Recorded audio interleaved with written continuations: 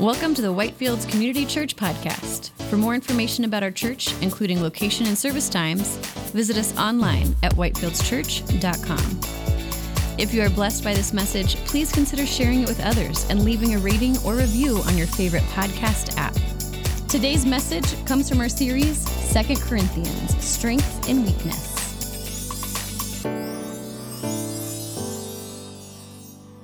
Well, with that, please bow your heads with me and let's pray as we open God's word.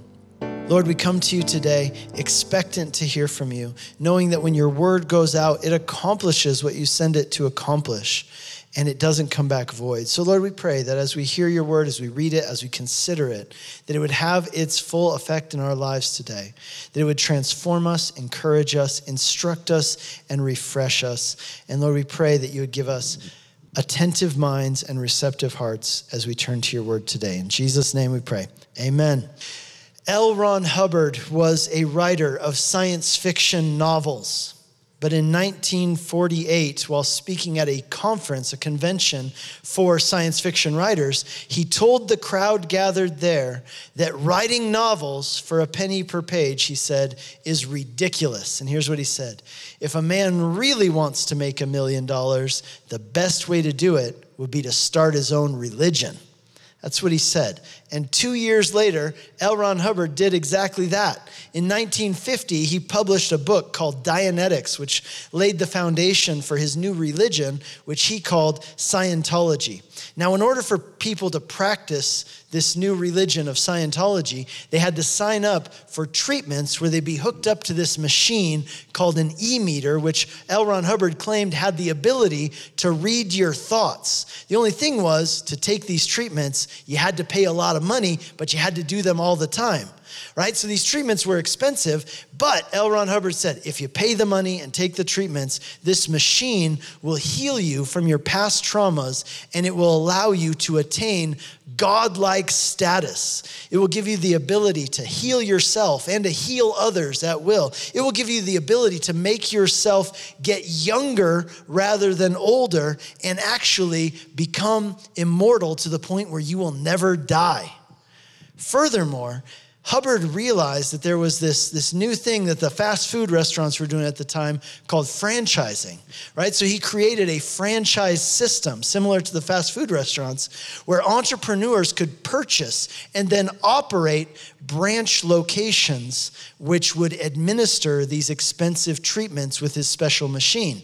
So not only was he making money by charging people to do the treatments with the machine, but he also made money by selling and operating these franchise locations. So despite the fact that L. Ron Hubbard clearly, openly, blatantly said that he made this whole thing up just to make money, and despite the fact that there was absolutely no evidence to substantiate any of his claims or to give proof that any of the things he said were true, people did this, right? And L. Ron Hubbard became rich beyond any of his wildest dreams.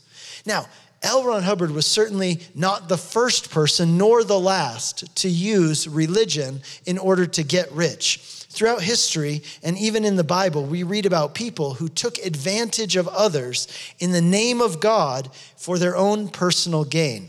And this is why many people are hesitant or perhaps even leery of any church that brings up the topic of money.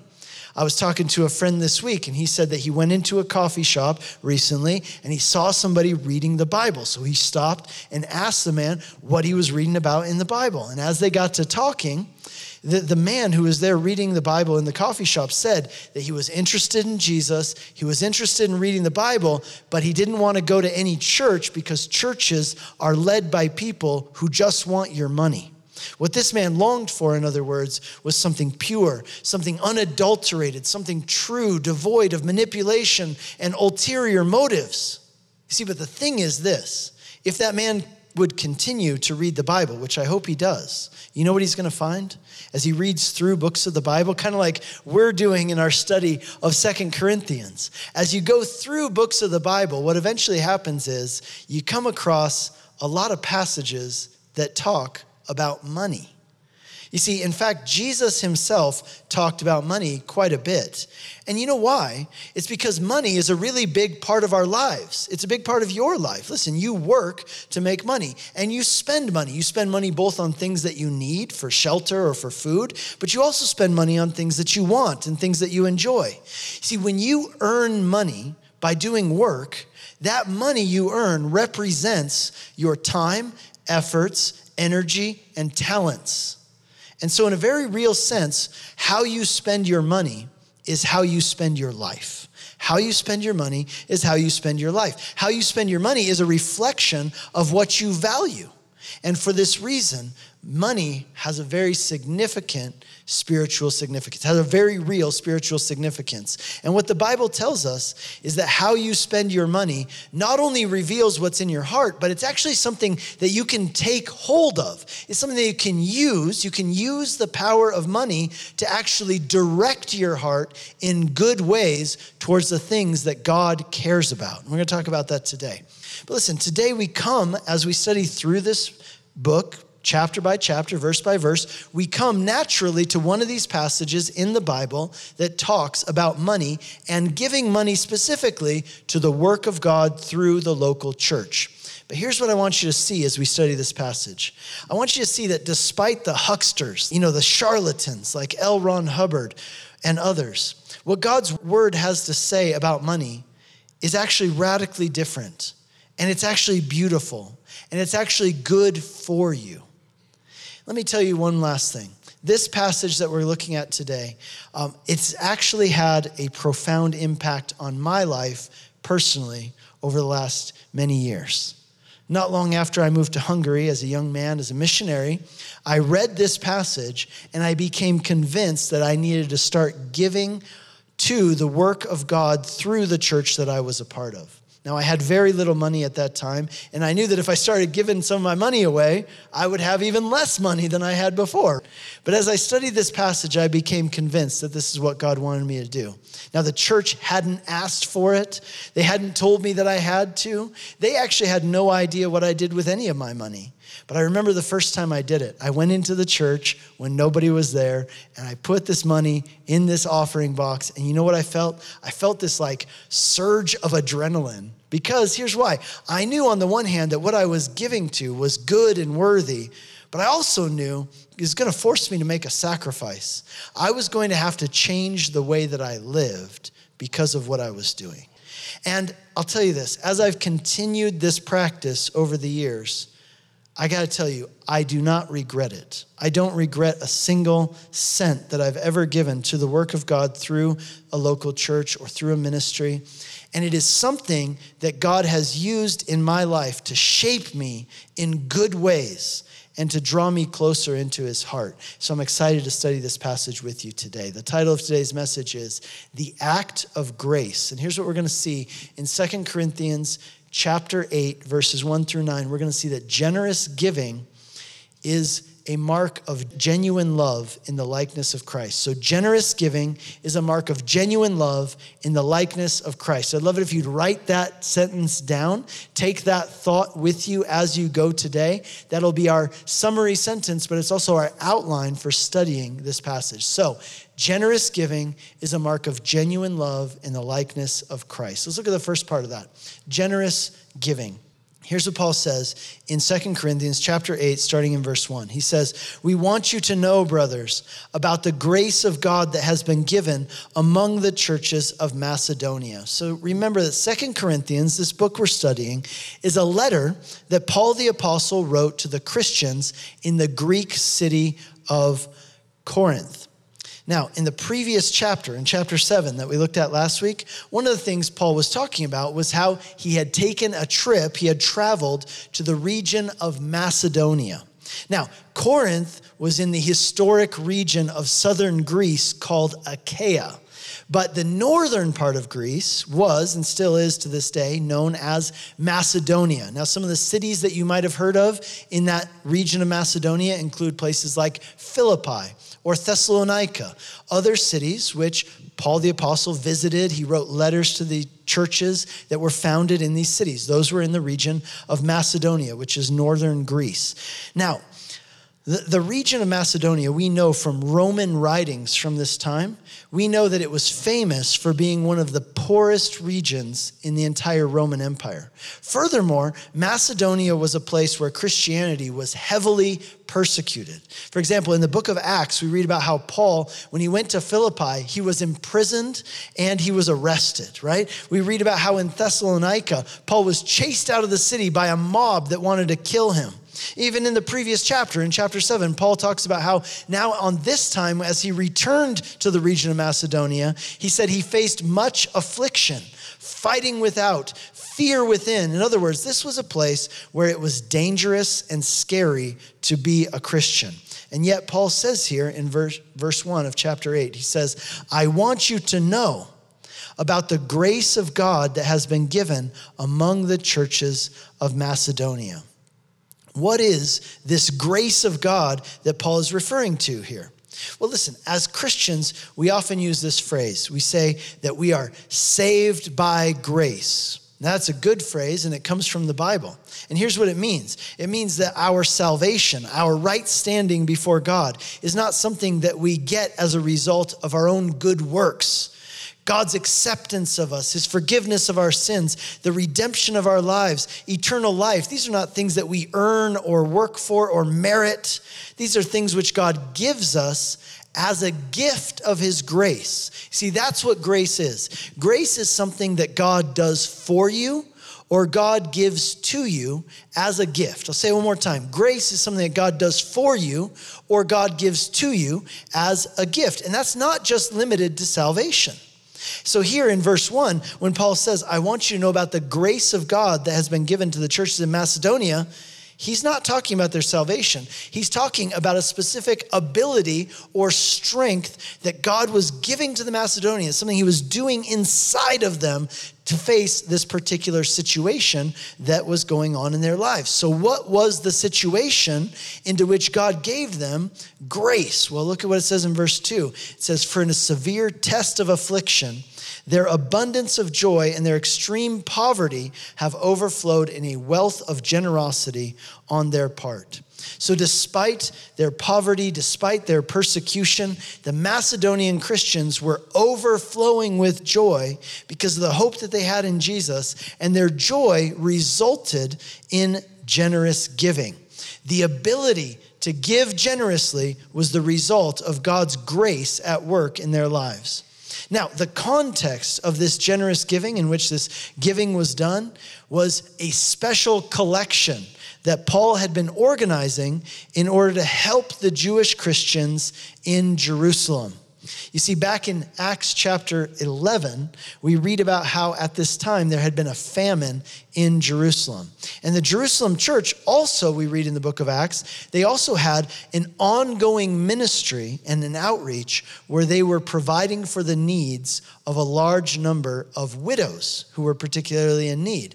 And so in order to provide financial aid and assistance to the church in Jerusalem, to help those who had been affected by the famine and to support the ministry and outreach of the church to these widows, Paul had been organizing a relief effort to provide financial assistance for the church in Jerusalem from the other churches outside of Israel. Another reason why Paul wanted to do this, though, why he wanted to send this financial gift to the Christians in Jerusalem is because at that time, there was a lot of tension between the Jewish Christians and the non-Jewish Christians. And Paul thought maybe this could be a gesture of good faith, right? Kind of an olive branch to try and bridge the gap and bring unity between the Jewish Christians and the non-Jewish Christians. And so here in 2 Corinthians chapter 8, Paul is telling us, he's telling the Corinthians about his trip to Macedonia and how when he went up to Macedonia, he was just blown away by the incredible generosity that the Macedonians had showed in how much they gave to this special offering he was taking. Look at what it says in verse 3. For they gave according to their means, as I can testify, and beyond their means of their own accord, begging us earnestly for the favor of taking part in the relief of the saints.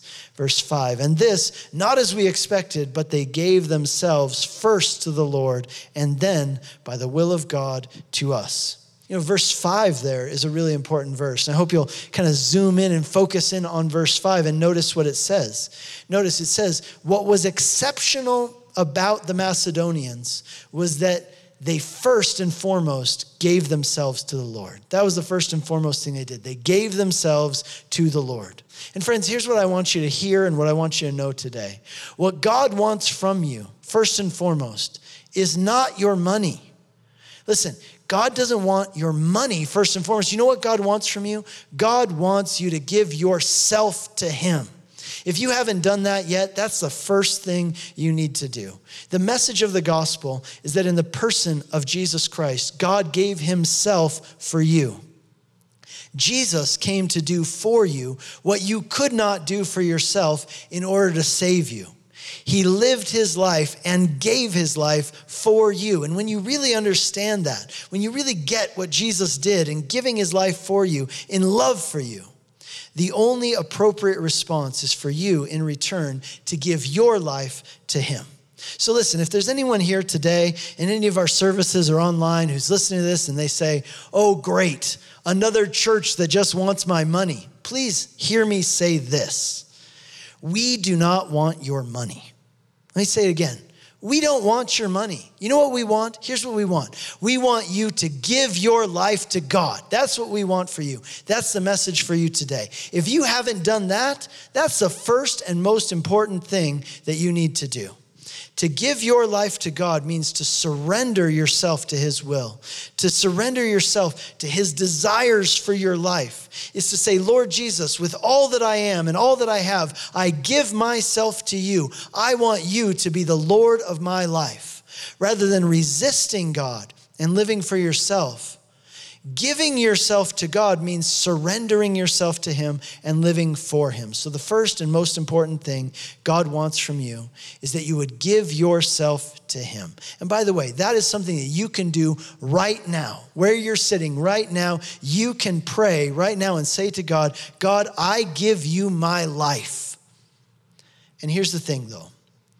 When you give yourself to the Lord, you can't really go around like thinking in these terms about things about your life that says, well, this is mine and this is the Lord's, as if you're, dividing things up. Well, this part of my life belongs to God and this part of my life belongs to me. No, listen, you just gave your life to the Lord, right? You gave yourself to God, not just certain parts of your life, all of your life. And you know what else that includes? It includes your finances, which indeed are a very big part of your life. Because the Macedonians had given themselves over to the Lord, that affected the way they viewed and used their money. And notice how they gave. It says they gave according to their means. In fact, they gave beyond their means. And notice this, it says there in verse 3, they didn't do this out of compulsion. It wasn't because Paul was twisting their arm or, coercing them into it or putting a guilt trip on them. No, it says in verse 3 that they gave of their own accord. Now, look what Paul says to the Corinthians about their giving, right? Until now, he's been talking about the giving of the Macedonians. Now he says, hey, Corinthians, now let's talk about your giving. Verse 6, accordingly, we urge Titus that as he started, so he should complete among you this act of grace. But as you excel in everything, in faith, in speech, in knowledge, in all earnestness, and in our love for you, see that you excel in this act of grace also. Having told the Corinthians about the example of the Macedonians, Paul now urges the Corinthians that they should also excel in what he calls this act of grace. The act of grace Paul's referring to here is the act of generous giving. And it's interesting, but it also makes sense that Paul would call this an act of grace. Because remember what we said, grace is a gift. Therefore, the act of grace is the act of giving. Specifically, what Paul has in mind here as he writes this passage, he's talking specifically about financial giving. But I want you to know this also applies to all other forms of giving and generosity as well. The Bible tells us that every good thing that we have, that you have in your life, every good thing you have is a gift of God's grace. And Jesus told his disciples, Freely you have received, therefore freely give. In other words, if everything you have has been generously given to you by God, then that leaves no room for stinginess in how you relate to others, right? You've received generously, therefore give generously. Now, to those who would say, hey, listen, it wasn't God who gave me what I have. Rather, it was my superior intellect and my superior work ethic. I just work hard and I'm smart. That's how I got the stuff I have. Well, to that I would say, okay, sure. But you know what? Who gave you the ability? Who gave you the opportunity to do that work that you did? You see, if you had been born in almost any other place in the world, if you had been born at any other time in history, things would have looked very different for you. It was God's grace to you that you were born where you were born, when you were born, and that you have the abilities and the relationships and the opportunities that have come into your life. And so, in response to God's grace to you, having first given your life to him, God then calls you to excel in the act of grace, which is the act of generous giving. Now, when it comes to financial giving, the Bible gives us some very clear principles. I've got 3 for you, which come from this passage and from some related passages. So 3 clear principles from the Bible on the topic of giving. And that is this. The Bible teaches us that our giving should be, first of all, regular. Secondly, it should be proportional. And third, it should be worshipful. So regular, proportional, and worshipful. First of all, our giving should be regular. In 1 Corinthians chapter 16, Paul tells the Corinthians that every time they gather on the first day of the week, they should take an offering.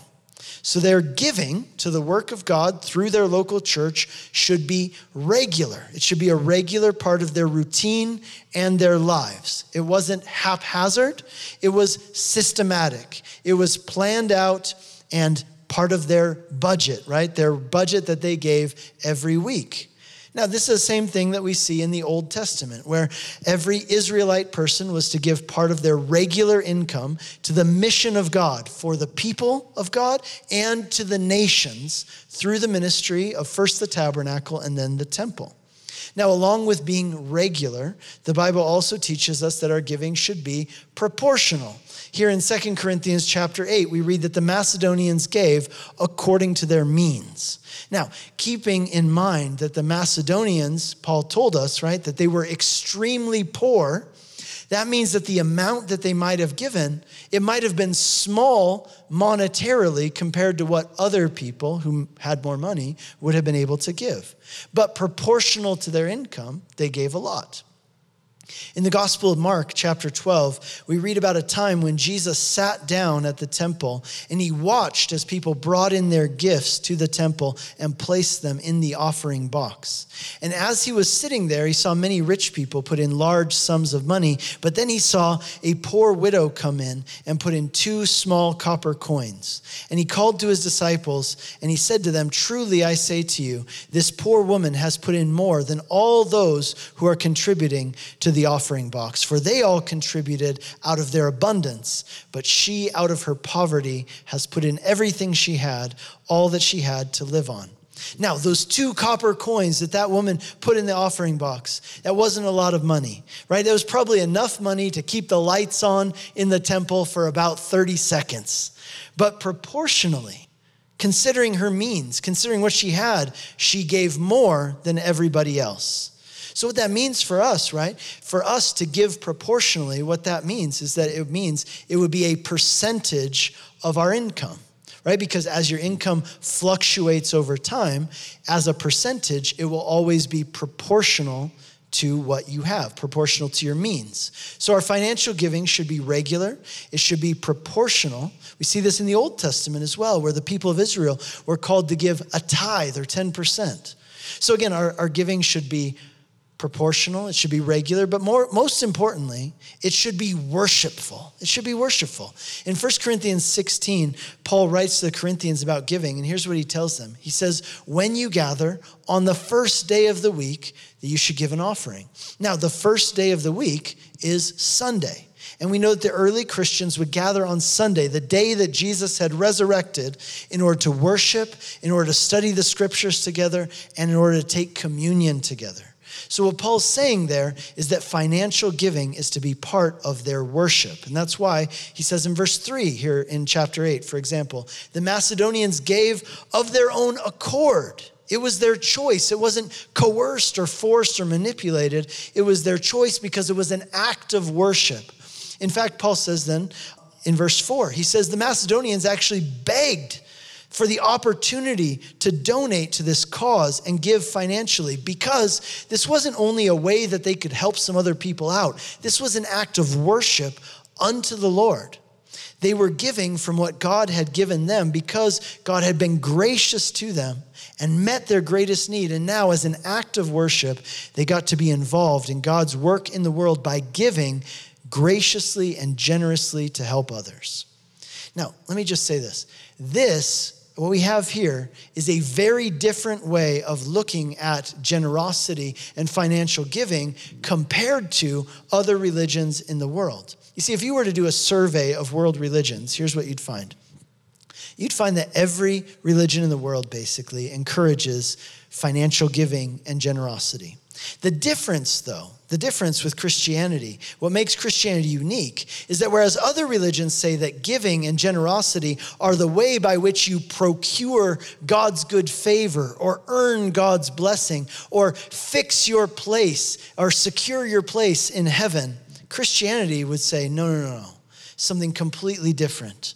Rather, God has already done everything for you. God has been gracious to you. And now, in response to that, as an act of worship for what God has done for you, give yourself first of all to him, and then you get to participate in the act of grace by giving to God and to others from what he's given to you. You know, money is a powerful thing. It really is. It represents your time, your energy, your talents, and your efforts. And how you spend your money is truly how you spend your life. And when you give money that you would have spent on yourself in order to further God's work or to help other people, it's a sacrifice. But you know what? Worship always involves sacrifice. Do you realize that? Worship always involves sacrifice. But this is a sacrifice which will shape your life and shape your heart, shape your mind in a way that's really good and really important for you. I like how one person I know puts it. He always says this. He says, teaching us to give isn't God's way of raising money so much as it's God's way of raising kids. You know who those kids are? That's us. God is a good father. He wants to raise us to be certain kinds of kids. As our father, God wants to teach us as his kids to be more like him. And he is a giving God, and he calls us to join him in the act of grace, which is generous giving. You see, what happens is that as you give, it shapes you into a certain kind of person, and it shapes your life. See, as you give, you know what it does? It prevents materialism from getting its claws into your heart. It prevents selfishness from putting its roots down into your heart. As you give, it teaches you that life is more about just what you consume and what you do for yourself. You see, Jesus told us, wherever your treasure is, there your heart will be also. You know, for example, if you don't own any stocks, you probably don't check that app on your phone that tells you about stock prices and stock markets, right? But as soon as you start investing in stocks, guess what? Now you're checking that app all the time and you're upset because the S&P 500 is down, right? Like in the same way, if you invest all of your treasure in yourself, guess where your heart and mind will be focused? You'll be focused on yourself. But if you invest, let's say you give your money to support a ministry or to support a cause that's close to God's heart, guess what? You will become invested emotionally in that ministry. You'll be thinking about it cognitively. You'll be thinking about how's it going. You'll be praying for the success of that ministry. So an easy way to direct your heart and your mind to take hold of the power of money and use it for good in your life is to take your money and intentionally use it to direct your heart and mind towards the things that God cares about deeply. One of the most powerful ways for you to do that is through intentionally putting your money into things that God cares about. As for how this works out practically, I'll just tell you what I do personally. Even though I'm the lead pastor of this church, the first thing that comes out of my paycheck every single month is giving to the work of God through this local church. And I only tell you that because I want you to know that when I'm talking about this today, I'm not just talking about things that you guys better be doing, right? I'm not just telling you what I think you should do.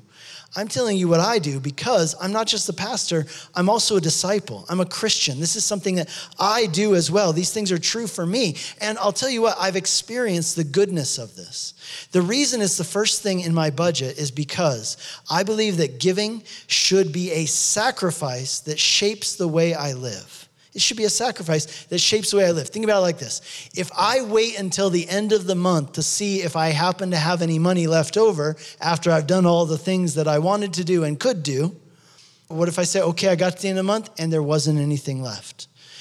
But if I start out by saying, this is the first, I'm going to give God the first, you know what it does? I later on, like halfway through the month, I'm like, well, I'm running out of money, so I guess that means I'm not going to be able to do some of those things that I could have done. You see, I'm having to make sacrifices because I've chosen to prioritize giving to the work of the Lord. And you know what? That's kind of the point. It should shape the way that you live. Giving should shape the way that you live, and it should shape you in a way, directing your heart in real and tangible ways. And that brings us to the second part of our sentence, which we find here in verse 8, which is that generous giving is a mark of genuine love. Verse 8 says this, I say this not as a command, but to prove by the earnestness of others that your love also is genuine. Paul was urging the Corinthians to excel in generosity and giving, but he didn't want them to do it just because he told them to. He wanted them to do it out of genuine love for God and love for others. But this is what love does. Love gives. That's the action of love. It gives. And giving is an act of sacrifice. The most well-known verse in the Bible tells us that God so loved the world that he did what? He gave his only son. Romans chapter 5 tells us that the proof that God really loves us is that Jesus gave his life for us. And so when God calls us to give, he's calling us to love as he has loved, not only in word, but also in deed. And that brings us to the third and final part of our sentence, which says this: generous giving is a mark of genuine love in the likeness of Christ. In the likeness of Christ. Look at verse 9. For you know the grace of our Lord Jesus Christ. For though he was rich, yet for your sake he became poor, so that you, by his poverty, might become rich. Since the act of grace is giving, when Paul talks about the grace of our Lord Jesus Christ, he's specifically referring to the giving of Jesus to us. Jesus is giving to us. And here's how Jesus gave to us. It says there in verse 9, though he was rich, for your sake he became poor. Now let me ask you this. When was Jesus ever rich? Do you remember reading in the Bible about a time in Jesus' life when he was rich? Jesus was born to a construction worker father and a teenage mother. He spent the first years of his life as a refugee in Egypt, hiding from a king who wanted to kill him. He spent the rest of his life in Nazareth, in relative poverty. And even during his ministry, he said that he had nowhere to lie his head. He didn't own a house. And even whenever he needed anything, he had to borrow it from somebody. Have you ever noticed that? He speaks from a borrowed boat. He borrows a room to have the Last Supper. He borrows a donkey to ride into the city. He never owned anything. He wasn't rich. So what does this mean when it says that Jesus was rich? Well, it's certainly not referring to his life here on earth. What Paul is telling us when he tells us that Jesus was rich, but that he became poor, this is a reference to the fact that Jesus is God. You see, Jesus is deity is what it's talking about here. And how as God, Jesus left his heavenly home in order to come and walk our dusty streets. He left the comforts and glory of heaven in order to suffer cold, hunger, and pain along with us here on earth. The message of the gospel is that in the person of Jesus, God set aside his crown of glory to come to us and wear a crown of thorns, so that through his sacrifice we might be saved. The ultimate act of grace. You see, it wasn't Jesus' poor economic status that provided salvation for us. It was that Jesus became poor spiritually for us in our place. He took all of our sins upon himself, and he paid the price for them.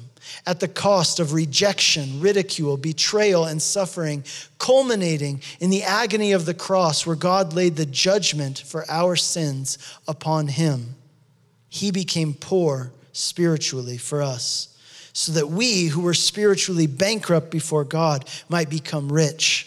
He imputed his riches to us. He transferred the riches of his righteousness to your account, not only to pay your debt before God, but to give you abundantly more than you could ever ask or imagine, so that spiritually your cup overflows. In the letter of 1 John, John tells us that the life of a Christian is marked by love in response to God's love for us. And if you have been a recipient of Jesus' ultimate act of grace, in which he loved you so much that he gave himself for you, now you get to respond. You get to respond first by giving yourself to him, and then by becoming a conduit of his grace to others, the means by which other people get to experience God's grace through you and through your actions of generous giving. So this week, I want to challenge you. I want to challenge you to give yourself to God and to make generous giving part of your worship and part of your interactions with others. Friends, generous giving is a mark of genuine love in the likeness of Christ. Would you please bow your heads with me and let's pray. You have been listening to a message from Whitefields Community Church in Longmont, Colorado. For more information and audio content, visit us at whitefieldschurch.com. Make sure to tap the subscribe button if you would like to have new messages delivered to your device every week when they are released. If you have been blessed by this message and would like to support our ministry, you can do so by leaving us a review on Apple Podcasts or by giving a donation to our church on our website at whitefieldschurch.com.